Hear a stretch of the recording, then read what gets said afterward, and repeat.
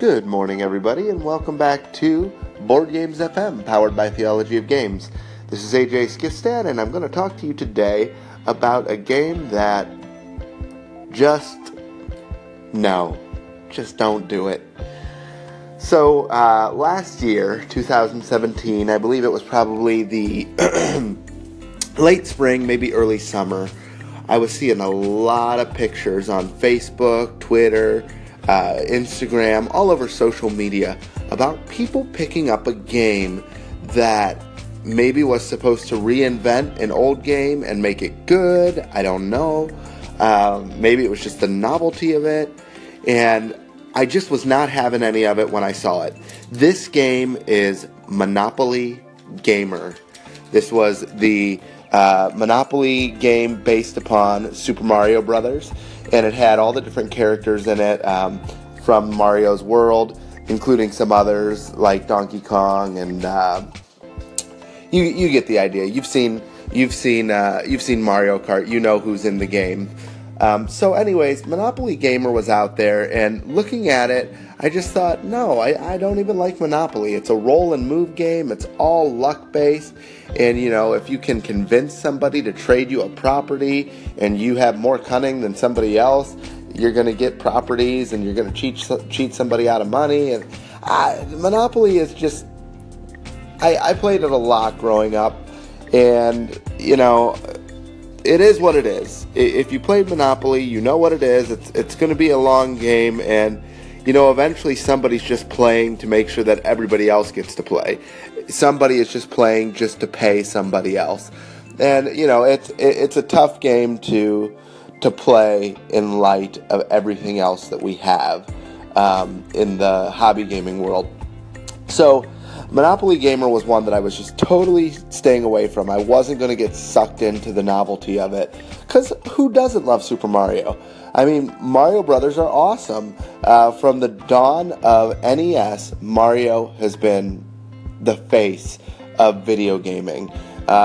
So, who doesn't want Monopoly Gamer? Not me.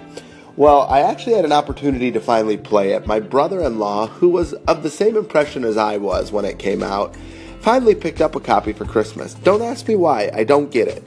And he wanted to play it the other night, and I did not want to play this game. I was not having it, but, I didn't put up a fuss because, I just like to make sure that I get to try everything before I really criticize it or something like that. So we played Monopoly Gamer, and it was just as stupid as I thought it was going to be. Basically, it's roll and move. You've got one dice that makes you move, and the other dice gives you some sort of power that only your character has. Cool, right? No, it's not cool. If you get, it's kind of like Mario Kart. You get a green shell. The player in front of you has to drop some coins on the property that they're on so that maybe you can pick it up when you pass it. If you get a red shell, you can make any player drop coins. If you get the POW, everybody drops a coin. It's just, if you roll coins on the power dice, you get to receive coins. And then, if you land on the star, you get to do your special ability. And so you get these properties that are worth a point value at the end of the game. Yeah, people have to pay you if you land on them. The coins are not significant enough to make or break the game, the coins that you have to pay people. But the properties they're worth points at the end of the game. Whoever has the most points wins. Every time somebody passes go, you flip a boss card, and you get an opportunity to fight it. You fight it based upon rolls. You'll pay $1 maybe to fight one of the Koopa bosses, and if you roll a 5, you beat the boss, and you get some more victory points. That's pretty much the game. Basically, everybody goes around the board 2 times, and the game's over. So, yuck. This game did not feel good. This game... yeah, it looked good, but it was Monopoly with Super Mario Brothers theme. It looked good. The figures were cool. No. Just no. It's not worth it. Don't do it. Don't play it. Don't buy it. It's come on, guys. Don't get sucked in. Anyways, Monopoly Gamer, no, don't do it.